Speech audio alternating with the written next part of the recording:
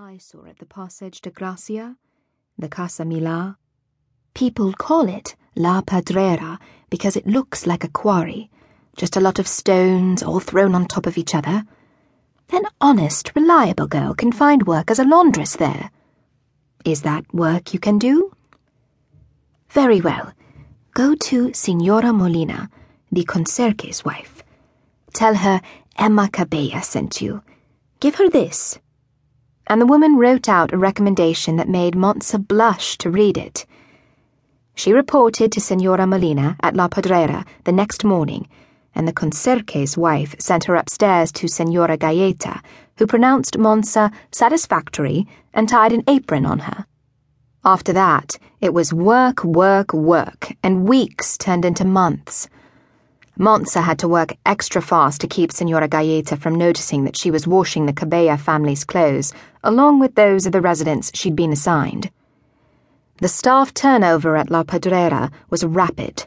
Every week there were new girls who joined the ranks without warning, and girls who vanished without giving notice.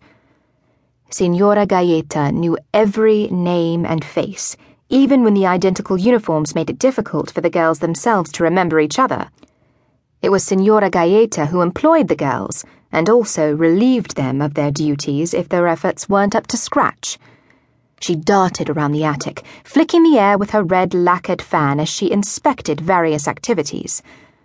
The residents of Casa Milà called Signora Gaeta a treasure, and the laundry maids liked her because she sometimes joined in when they sang work songs. It seemed that once she had been just like them, for all the damask and cameo rings she wore now. Signora Gaeta was also well liked because it was exciting to hear her talk. She swore the most powerful and unusual oaths they'd ever heard, really unrepeatable stuff, and all in a sweetly quivering voice like the song of a harp. Her policy was to employ healthy-looking women who seemed unlikely to develop bad backs too quickly. But you can't guess right all the time. There were girls who aged overnight, others who were unexpectedly lazy. Women who worried about their reputation didn't last long in the attic laundry either. They sought and found work in more ordinary buildings. It was generally agreed that this mansion the Milà family had had built in their name was a complete failure. This was mostly the fault of the architect. He had the right materials, but clearly hadn't known how to make the best use of them. A house of stone and glass and iron should be stark and sober, a watchtower from which a benevolent guard is kept on society. But the white stone of this particular house rippled as if reacting to a hand that had found its most pleasurable point of contact. A notable newspaper critic had described this effect as being that of a pernicious sensuality. And as if that wasn't enough, the entire construction blushed a truly disgraceful peachy pink at sunset and dawn. Respectable citizens couldn't help but feel that the house expressed the dispositions of its inhabitants, who must surely be either mad or unceasingly engaged in indecent activities. But Montse thought the house she worked in was beautiful.